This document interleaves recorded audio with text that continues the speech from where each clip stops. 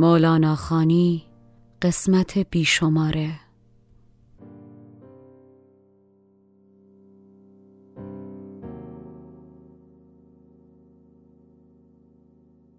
شنونده‌های عزیز مولاناخانی سلام. این مولاناخانی بیشماره است که به جای مولاناخانی 23 تقدیم شما میشه. حدسش دشوار نیست که با این سلسله به ظاهر پایان ناپذیر بدآیندهای جمعی که هممون داریم تجربهش میکنیم و در اوجش ماجرایی که بر پرواز تهران کیف رفت، چه روزها و ساعتهای دشواری رو هممون تجربه میکنیم. در بین این دشواری سوالی چند بار برای من مطرح شده، از زبان دوستان شنیدم، از من پرسیدن یا از همدیگه پرسیدن و در این قسمت بیشماره میخوام سعی کنم اول از نگاه مولانا و دوم از نگاه فردوسی و شاهنامه و منطق حماسی پاسخی بهش بدم. اون سوالم اینه: چرا این همه بلا به صورت سلسله‌وار بر سر ما میریزه و متوقف هم نمیشه؟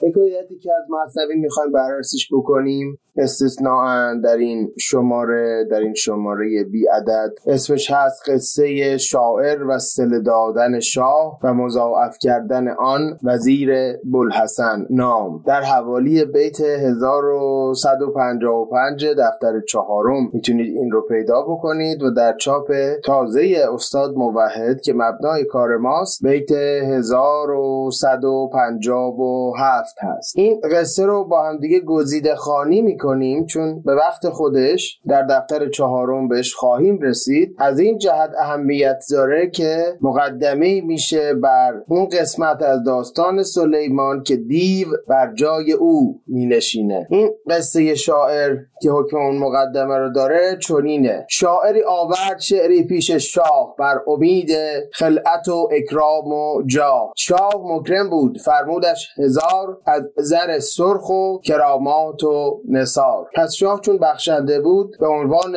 صله اون شعر 1000 دینار مغربی و دیگر بخشش ها و نثارها و همچنین خلعت یا خلعت که جامه دوخته است یا جامه نیمه دوخته‌ای که خیاط به دستور فرد بخشنده بر تن هدیه گیرنده اندازه میکنه، همه اینها رو به اون شاعر دستور داد که ببخشد. پس وزیرش گفت که این اندک بود، 10,000ش هدیه واده تا رود. میگه ای شاه 10,000 سکه باید بدی، 1000 تا خیلی کمه. از چنو شاعر نوس از تو بهر دست، 10,000 که بگفتم اندک است. نوس یعنی ذهن تیزهوش، خاطر چابک. و میگه با این خاطر چابک و ذهن حاضر آماده‌ای که این شاعر داره و دریای دست تو، دست بخشنده تو که مثل دریا میمونه، با ترکیب این دوتا 10,000 سکه هم کمه. فقه گفت آن شاه را و فلسفه، تا برآمد عشر خرمن از کفه. عشر و کفه دوتا اصطلاح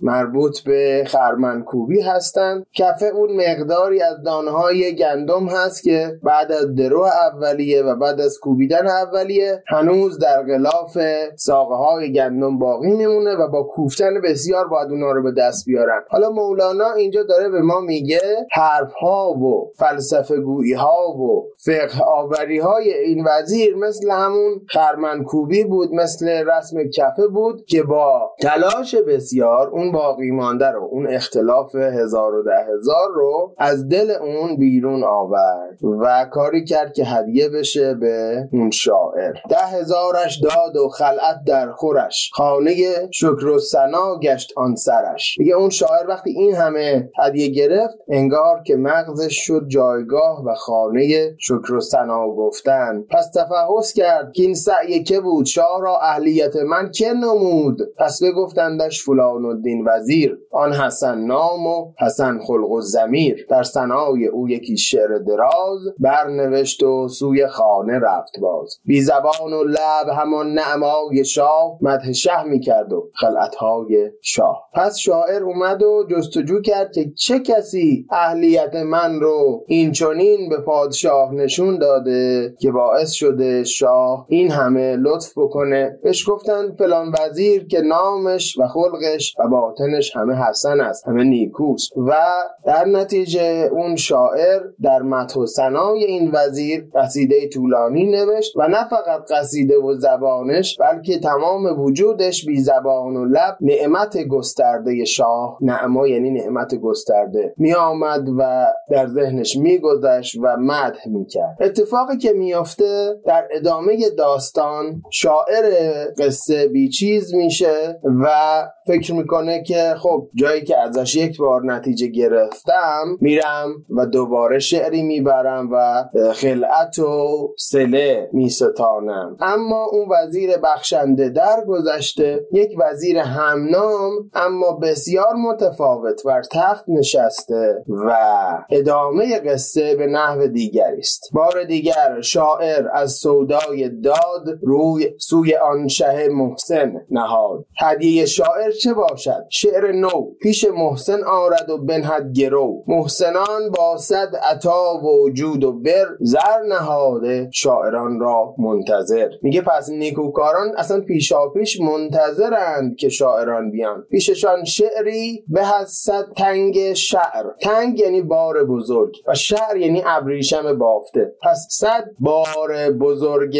ابریشم هم خیلی عظیمه هم خیلی قیمتیه. میگه یک شعر خوب نزد این نیکوکاران، این محسنان، از 100 بار عظیم ابریشم ارزشمندتره. خاصه شاعر کو گوهر آورد ز قعر. نازنین شعری پر از در درست، بر امید و بوی اکرام نخست. شاه هم بر خوی خود گفتش هزار، چون این بود عادت آن شهریار. لیک این بار آن وزیر پرزجود، بر براق عز ز دنیا رفته بود. سوار بر مرکب عزت از این جهان رخت بربسته بود. بر مقام او وزیر نو رئیس گشته، لیکن سخت بیرحم و خسیس. پس فکندش صاحب یعنی همین وزیر جدید، پس فکندش صاحب در انتظار. شد زمستان و دی و آمد بهار. ماها اون شاعر بیچاره رو نگهش داشت. زمستان رفت، دی رفت و بهار آمد. شاعر در انتظارش پیر شد،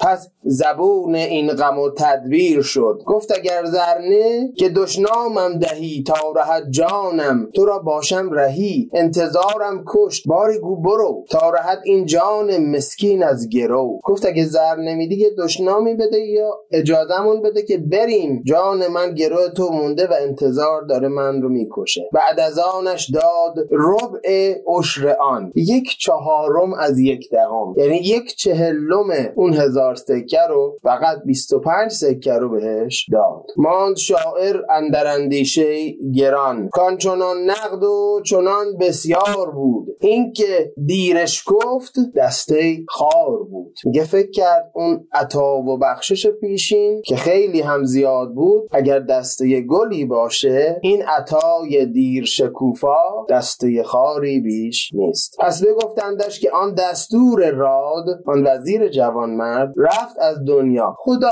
مزدت دهاد. بعد از اون انشالله خدا بهت بده، چون دیگه اون نیست.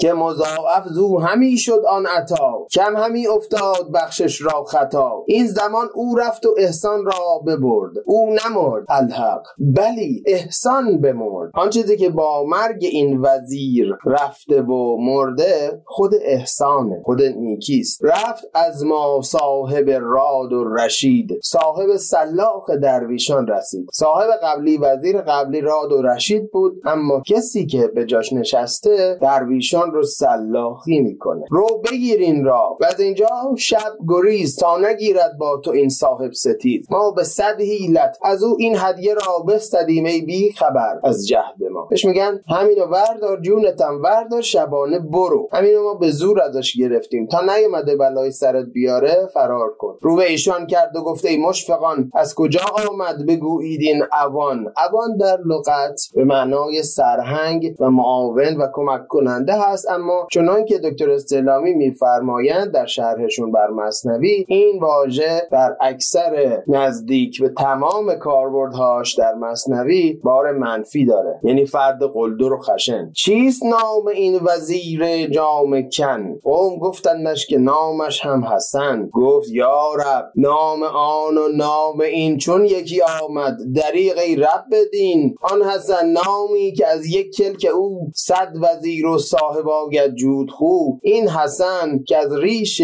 زشت این حسن میتوان بافید ای جان 100 رسن. میگه خدایا چقدر اینا تفاوت دارن. از قلم او 100 وزیر بخشنده می آمد و از ریش ناخوشایند این یکی میشه 100 رشته بافت. بر چون این صاحب چو شه اسقا کند، شاه و ملکش را ابد رسوا کند. میگه وقتی پادشاه به چون این وزیری توجه میکنه، بهش گوش میکنه، اسقا یعنی گوش کردن، هم شاه و هم پادشاهیش گرفتار رسوایی ابدی میشن. خب اینها مقدماتی بودن که سریع از بسیاری ابیاتش عبور کردیم و فقط بعضی ابیاتش رو خوندیم تا برسیم به آنچه با موضوع این قسمت ویژه ارتباط داره. اون تیتر و اون ارتباط در مثنوی چنین است: مانستن بدرایی این وزیر دون، در افساد مروت شاه، به وزیر فرعون یعنی هامان، در افساد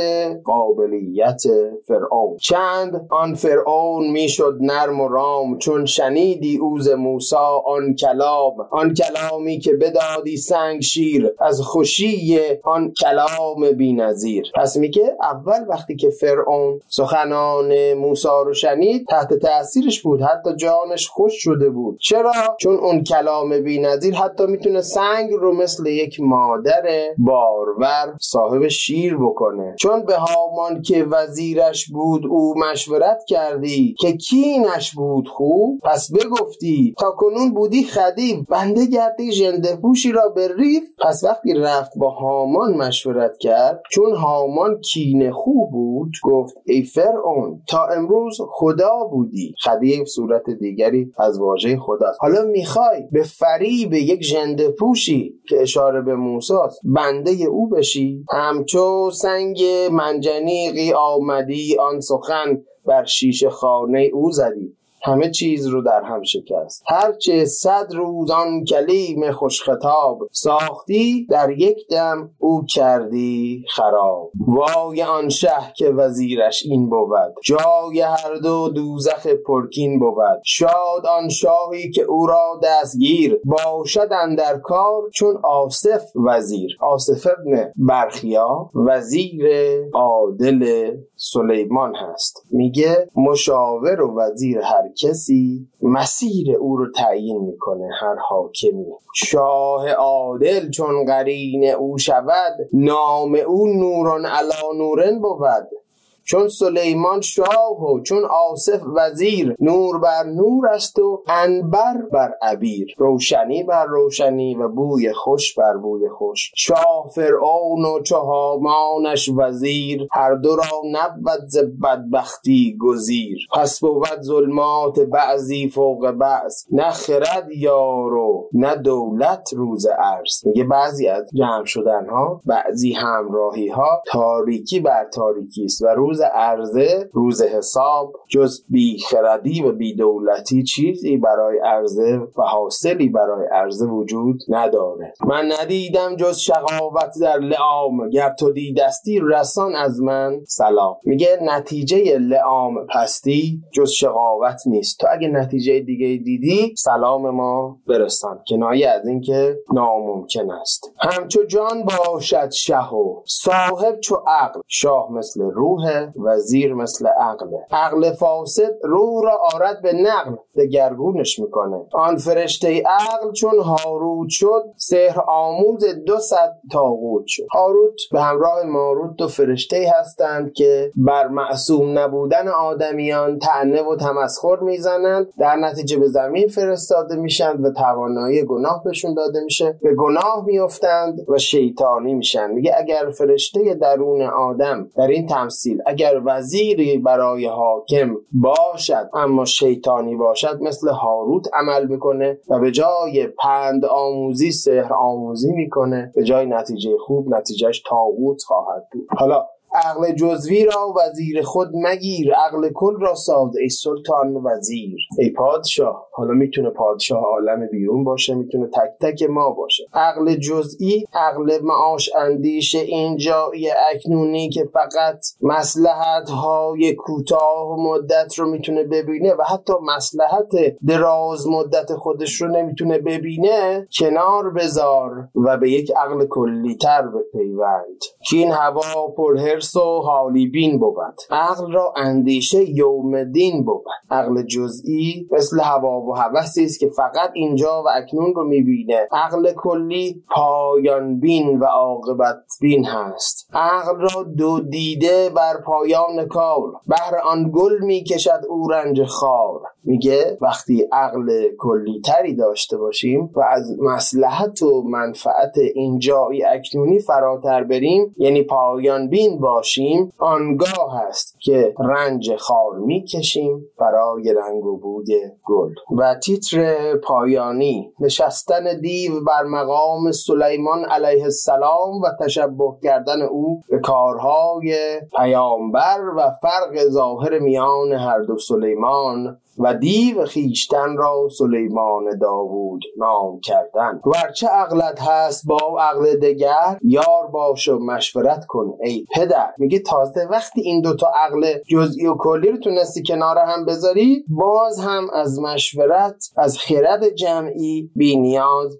نخواهی بود. با دو عقل از بس بلاها وارهی، پای خود بر اوج گردونها نهی. میگه فقط با ترکیب این ستاست که آدم از بسیاری بلاها در امان بیمونه و بر اوج گردون میتونه. دیو گر خود را سلیمان نام کرد، ملک برد و مملکت را رام کرد. صورت کار سلیمان دیده بود، صورت اندر سر دیوی می نمود. تونسته بود صورتش رو نقابی بکنه بر سر دیوگونه خودش. اما خلقم کم کم در میافتن که یه چیزی این وسط غلطه. به ظاهر این همون سلیمانه، ولی حال اونها و اوضاع احوال جهان دیگرگون است. خلق گفتند این سلیمان بی صفاست، از سلیمان تا سلیمان فرق هاست. او چو بیداریست این همچون وسن، همچنان که آن حسن با این حسن. میگه احساس میکردن سلیمان قبلا مثل بیداری بود یا مثل یک فرد بیدار بود، اما این سلیمان فعلی مثل خوابه، مثل چرته. حالا برمیگرده به من و شما که حکایت قبلی رو خوندیم. میگه این تفاوت مثل تفاوت اون دوتا حسنه. دیو میگفتی که حق بر شکل من صورتی کرده است، خوش بر اهرمن. دیو را حق صورت من داده است، تا نیندازد شما را او به شست. گر پدید آید به دعوی زینهار، صورت او را مدارید اعتبار. میگه دیو میترسید که اونا سلیمان رو ببینن، سلیمان دور از انگشتر رو ببینن، سلیمان از پیامبری موقتا فرو افتاده رو ببینن و اصل ماجرا رو درک بکنن. پس میگفت حواستون باشه، من سلیمانم و یک دیو آمده خودشو شبیه من کرده، گولشو نخورید و بهش اعتباری ندید. اما مردم چیزی نمیگفتند، در حالی که در درونشون جوابی با خودشون بود. پس همی گفتند با خود در جواب، بازگونه می روی ای کش خطاب. بازگونه همون واژگونه است. بازگونه رفت خواهی همچنین سوی دوزخ، اسفل اندر سافلین. او اگر معزول گشت از تو فقیر هست، در پیشانیش بدر منیر. تو اگر انگشتری را برده ای، دوزخی چون زمهریر افسرده ای. کردمی من شرح این بس جان فزا، گر نبودی غیرت و رشک خدا. هم قناعت کن تو بپذیر این قدر، تا بگویم شرح این وقتی دگر. نام خود کرده سلیمان نبی، روی پوشی می کند بر هر سبی. آن دیو نام خودش رو سلیمان گذاشته و برای هر جوان، برای هر تازه رس، روی واقعی خودش رو با این نقاب می پوشونه. در گذر از صورت و از نام خیز، از لقب و از نام در معنی گریز. صورت و نام و لقب رو کنار بگذار تا به معنی برسی. حالا معنی چیست؟ پس بپرس از حد او و از فعل او، در میان حد و فعل او را. اگر بنا باشد انسان فریب سلیمان‌های ظاهری بی اعتبار رو نخوره و سلیمان واقعی رو کشف بکنه، علاوه بر گذشتن از سه چیزی که گفت، ظاهر و نام و لقب، باید باطن اون فرد رو در بین دو چیز بجوید، حد و فعل. حد رو اگر فلسفی بگیریم یعنی اوصاف وجود، اگر عرفانی بگیریم بحث ادب پیش میاد، چون ادب رعایت حدود هست. هر کدومش باشه در این بیت یاری کننده و وافی به مقصوده. میگه اولین چیزی که ما رو به باطن افراد میبره، سوا اینکه ظاهرشون حتی شکل سلیمان باشه یا نه، حد اونهاست. اوصاف وجودشون یا اینکه حد نگهدار و اهل ادب هستند، ظاهر و باطنشون با ادب نسبتی داره یا نه، و دیگر فعلشون، کنششون. اگر قرار هست که سلیمان و دیو با هم دیگه اشتباه گرفته نشن، اگر قرار هست ما بتونیم در پس امور به راه خوبی بریم به جای راه پریشانی، ترکیب این حد و فعل رو در هر کسی و هر چیزی و هر رخدادی بایستی پیدا بکنیم که لازمش گیر نیفتادن در ظاهره و گذر کردن از ظاهر و اسم و لقب. این یک جواب و یک زاویه به اون پرسش اصلی ما، پرسش اصلی دوستان ما درباره بدایندهای بی‌توقف جمعی. بعد از یک موسیقی کوتاه قسمت دوم رو میشنویم. زاویه دیگری از این قصه در داستان بهرام، جایی که رفته و مهمان ناخوانده و ناشناس یک زوج فقیر شده و ضمن پذیرایی که اونها دارن میکنن و صحبتی که با هم دارن میکنن، بهرام اندیشه هایی در ذهنش میگذره، تصمیماتی میگیره و ضمن بیان نتایج اون فردوسی به ما میگه که در منطق گذشته ایران که شاهان و بزرگان و حاکمان اصلی جامعه رو صاحب فر میدونستند، چرا و چگونه یک حاکم حتی اندیشش مهم هست درباره اوضاع و احوال هستی. سپاسگزارم از استاد عزیز و همیشه خودم جناب مهران راد عزیز که اجازه دادن بخشی از جلسه شاهنامه خوانیشون که گزارش این ابیات هست و در یوتیوب قلمرو ادب میتونید پیداش بکنید و پیوندش رو هم خواهم گذاشت هر جا که این اپیزود رو میشنوید، بزرگواری کردن و اجازه دادن که در این پادکست قرار بگیره که زاویه دوم رو هم ما بشنویم و با شما خواهیم بود.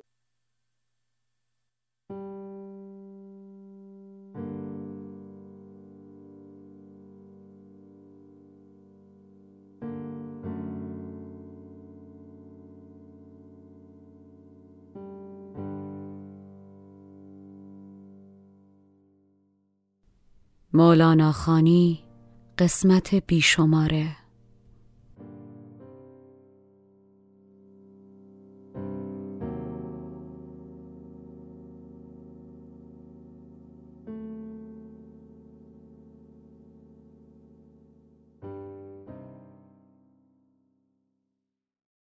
داستان یک زن مقتدر و با جربزه‌ای بود که شوهرش پالیزبان بود و شاه بر اونها وارد میشه ولی خانواده وارد میشه. مرد ابا داره از پذیرایی ولی زن با اقتدار نه تنها پذیرایی میکنه بلکه شوهر رو هم سرکوفت میزنه و وادار به پذیرایی از شاه میکنه و بعد از اینکه این پذیرایی ها رو میکنه در واقع بهرام از زن میخواد که بیاد برای او سخن بگه و وقتی که زن ابا میکنه از سخن گفتن میگه که خب بگو ببینم نظرت راجع به شاه چیه. و اونجا هست که خیلی با طعنه سخن میگه زن پالیزبان با طعنه سخن میگه و میگه که آره همین که به هر حال همه چیز از بهرام شروع میشه و به بهرام تموم میشه و از عدل و داد بهرام یاد نمیکنه، از پادشاهیش و از قدرتش در دلاوریش و مخصوصا بذل و بخشش بهرام هیچ یادی نمیکنه و بهرام اینجا در واقع یه خورده احساس بدی بهش دست میده که چی شد من این همه خدمت میکنم به مردم و حالا اینجوری از من یاد میشه و هیچ تعریفی که شایسته اون قدر من باشه از این زن نمیشه و با خودش در خودش فرو میره و اون شب رو با خشم میخوابه، خسته بوده و زهرم تو چشماش پاشیده شده بوده و در اثر کشتن یه اژدهایی و خسته بوده و با خودش میگه که من ستم پیش میکنم چون تا به مردم ستم نکنم اونها از من به بزرگی یاد نمیکنن و تنها راهش این که جور کنم و جور باعث بشه که اونها از من به نیکی یاد کنن و فرق بین پادشاه عادل و پادشاه ستمگر رو بدونن و بفهمن و با این حس و حال شاه میره به بستر خواب. ما رسیدیم به این لحظه بدانگه که خور چادر مشکبوی بدرید و بر چرخ بنمود روی بیامد زن از خانه با شوی گفت که هر کاره و آتش آر از نهفت. صبح شد، زمانی که خور چادر مشکبوی رو بدرید و بر چرخ بنمود روی، صبح زود شده بود و زن به شوهرش گفت که برو هر کاره رو بیار. هر کاره یعنی دیگ. برو دیگ و هیزم آتش رو از توی به هر حال آشپزخونه یا هر جا که داشتن بیار. زهر گونه تخم اندر افکن به آب نباید که بیند ورا آفتاب. و برو یه مقدار حبوبات بخیسون، آب بریز رو حبوبات و دقت کن که اینها رو جایی بذاری که خورشید بر اونا نتابه.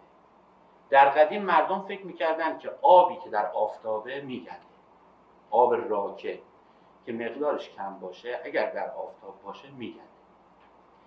به ما وقتی بچه بودیم میگفتن آب آفتابه مخوره. کرمونی آب نخورید میگن مخوره. میگفتن که آب آفتابه مخوره. منظورشون از آب آفتابه آبی که تو آفتابه هست نه، آبی که تو آفتاب گذاشته شده. یعنی آبی که در آفتاب گذاشته بشه آب آسیب پذیری است، آب خطرناکی است. اینم به این گفته بود که برو و این زهر گونه تخم من درافکن به آب، احتمالاً منظورش ماش و لوبیاست، نباید که بیند ورا آفتاب. کنون تا بدوشم من از گاو شیر، تو این کار هر کاره آسان مگیر. بیاورد گاو از چراگاه خیش، فراوان گیا برد و بنهاد پیش. پس گاو رو وقتی میخواست بدوشه اول علف ریخت جلوش، به پستانشور دست مالید و گفت به نام خداوند بیار و جفت. تهی دید پستان گاوش ز شیر، دل میزبان جوان گشت پیر. خب میتونیم این رو اینجوری بفهمیم که میزبان جوان یعنی فرض کنیم اون زن جوان بوده و فرض بکنیم که دل میزبان جوان هم زن جوان پیر شد، یعنی دلش چرکین شد، دلش خسته شد، دلتنگ شد از اینکه چرا گاو شیر نداره. صبح اول صبح بلند شدش گاو بدوشه بره شیربا درست کنه، یعنی آش شیر درست کنه. به شوهرش هم گفته بره حبوبات رو بخیسونه. حالا میبینی که گاو شیر نداره و ناراحته که مهمون داره، اونم یه سپاهی گردن کلفتی. حالا صبح زوده و شیر نمیاد. پس میتونیم جوان رو نسبت بدیم به کی؟ به میزبان. ولی من علاقه دارم که جوان رو نسبت بدم به دل. بگم دل جوان میزبان گشت پیر، یعنی دل شاد و پر امید آن زن ناامید شد و تنگ شد.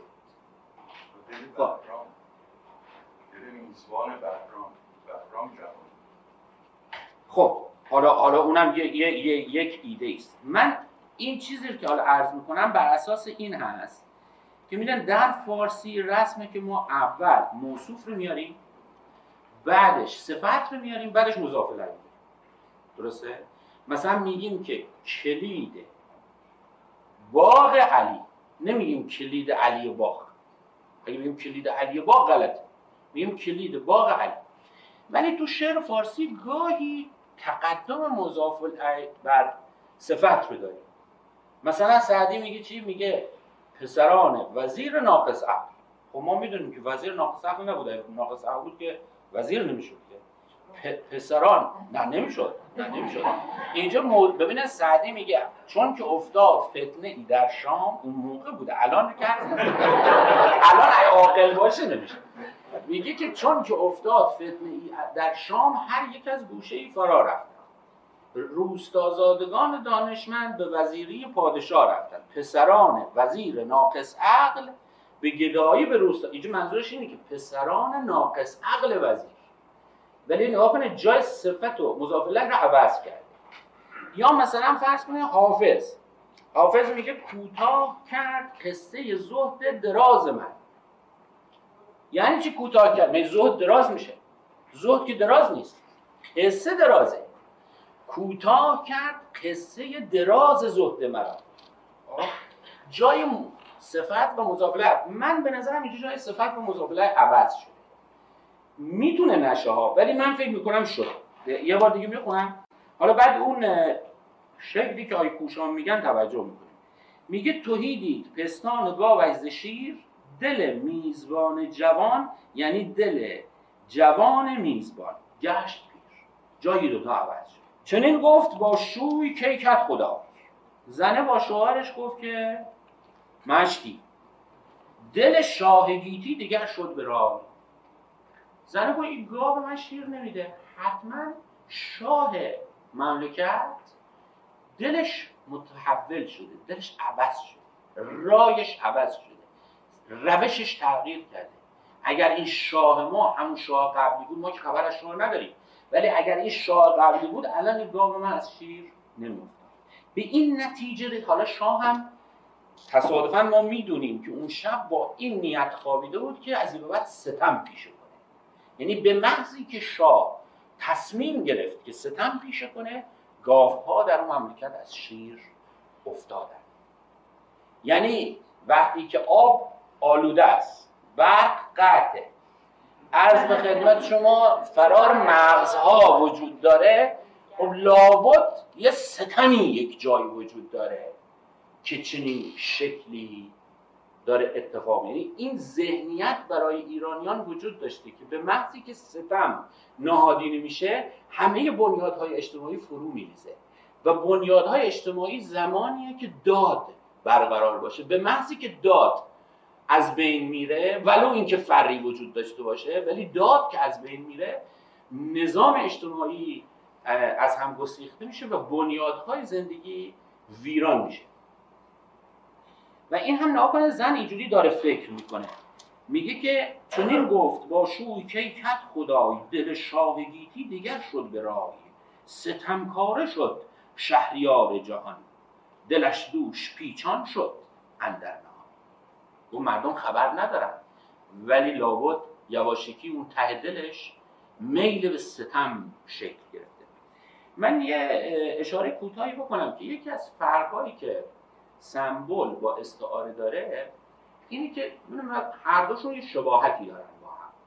من وقتی که مثلا دخترم یا همسرم از در میاد تو میگم گلم اومد، اینجا استعاره، گل استعاره است، معشوق من هست، دارم گل رو به کار میبرم به جای معشوق. ولی وقتی که میگم که تاریکی بر ایران سیطره افکن، تاریکی اینجا استعاره از ستم نیست، تاریکی اینجا سمبل ستم. فرق است بین رابطه تاریکی و ستم و گل و معشوق. از جمله فرقایی که داره، به اون میگیم سمبل، به اون میگیم استعاره. از جمله فرقایی که داره اینه که سمبل ها بر یک حاله ای از معانی به دلالت میکنن، ولی استعاره ها بر یک معنی سالید، بر یک معنی واحد دلالت میکنن. من وقتی که میگم گلم اومد و منظورم دخترمه، واقعا منظورم دخترمه و لا غیر، منظورم واقعا دقیقا در این جمله الان شخص اوست. ولی وقتی که میگم که تاریکی بر ما حکم فرما شد، منظورم گرانی است، منظورم عدم آزادی سیاسی است، منظورم مشکلات اجتماعی است، منظورم معیشت سخت، ستم اجتماعی است، عدم حضور دموکراسی است. یعنی یک حاله از معانی رو من میگیرم و یک معنی سالید نیست اینجا، یک معنی بزرگ وسیع رو میگیرم و یک کلمه رو براش سمبل میکنم و اون اسم مثلا میذارم تاریکی یا زمستان. مثلا میگم زمستان سمبل ظلمه. حالا شما نگاه کنید همین تو همین نگاه سمبل ها توی ملت های مختلف با هم فرق میکنن. یعنی یه چیزی که مثلا تو انگلیسی، مثلا بریج تو انگلیسی ممکنه سمبل عشق باشه و دوستی باشه به معنی پل، ولی پل در فارسی به معنی دوستی نیست. ما گل در فارسی یا شمع در فارسی میتونه مظهر مثلا دوستی باشه، یه نقش سمبولیکش. توی فرهنگ‌های مختلف کلماتی که نقش سمبولیک بازی میکنن و دلالت سمبولیستیشون با هم دیگه فرق میکنه. حالا نگاه کنید همین دلالت سمبولیستی تاریکی بر ظلم، همین داستان فردوسی رو به ما یادآور میشه. حالا اینجا بدو گفت شوی ار چه گویی همین، به فال بدن در چه جویی همین. گفت چرا شگون بد میزنی؟ چون این گفت زن که گران ماگ شوی، مرا بیهوده نیست این گفتگو. گفت من الکی حرف نمیزنم طبق من. چو بیدادگر شد جهاندار شاه، ز گردون نتابد به بایست ما. گفت این که سهله، این که گاو شیر نده که امر کوچکیست. اگر شاه بیدادگر بشه ماه دیگه درست نمیتابه، ماه از او به بعد به بایست نمیتابد، به نبایست میتابد، به شکلی که نباید خواهد. به پستانها در شود شیر خشک، نبوید به نافه درون بوی مشک. زیان در جهان آشکارا شود، دل نرم چون سنگ خارا شود. به دشت اندرون گور مردم خورد. یعنی شاه اگر عادل باشه مردم در دشت گور شکار میکنن، ولی شاه ناپاک باشه و بیدادگر، گور انسانها رو میبلعه و در خودش فرو میکنه. شود خایه در زیر مرغان تباه، یعنی تخمها در زیر مرغها، تخم مرغها شفت. هر آنگه که بیدادگر گشت شاه، چراگاه این گاو کمتر نبود. میگه مگر این گاوه امروز که شیر نمیده کمتر چریده؟ چه دلیلی داره شیر نمیده؟ چراگاه این گاو کمتر نبود، هم آبشخورش نیز بدتر نبود. به پستان چون این خشک شد شیر از اوی، دگرگونه شد رنگ و آژیر از او. آژیر اینجا یعنی توانایی، ولی آژیر در لغت در واقع به معنی پرهیز کردن. همین لغت آژیری هم که برساختن برای آژیر آمبولانس، در واقع پرهیز کردن و کنار رفتن و اینها ازش میاد که حالا یک ماشینی داره میاد، یه ماشین با یه محموله مهمی داره میاد. و به هر حال در این بیت به نظر میرسه به معنی تواناییه، چون آژیر به معنی توانایی هم استفاده میشه. به پستان چنین خشک شد شیر از اوی، دگرگونه شد رنگ و آژیر از اوی. چو شاه جهان آن سخنها شنود. حالا این حرفای زن شوهر رو بهرام هم داشته گوش میداده. چو شاه جهان آن سخنها شنود، پشیمانی آمدش از اندیشه سود. از اندیشه پشیمانی حاصل او شد. سود اینجا یعنی حاصل. به یزدان چنین گفت که کامگار، توانا و دارنده روزگار. اگر تاب گیرد دل من ز داد، از این پس مرا تحت شاهی مباد. و اینجا به خودش لرزید بهرام و دید که یک لحظه ستم در ذهن اومد چجوری شیر از پستان گاو دور شد و این بود که توبه کرد در اون لحظه پیش خدا که هرگز ستم نکند. زن فرخ پاک یزدان پرست، دگر باره بر گاو مالید دست. به نام خداوند زرتشت، گفت که بیرون گذاری نهان از نهاد. قسم داد گاو رو، به نام خداوند زرتشت گاو رو قسم داد که بیرون گذاری نهان از نهاد. یعنی درون خودت رو از اون مخفیگاه بیرون بیاری، یعنی شیر خودت رو بر من ظاهر کن. ز پستان گاوش ببارید شیر، زن میزبان گفت که ای دستگیر.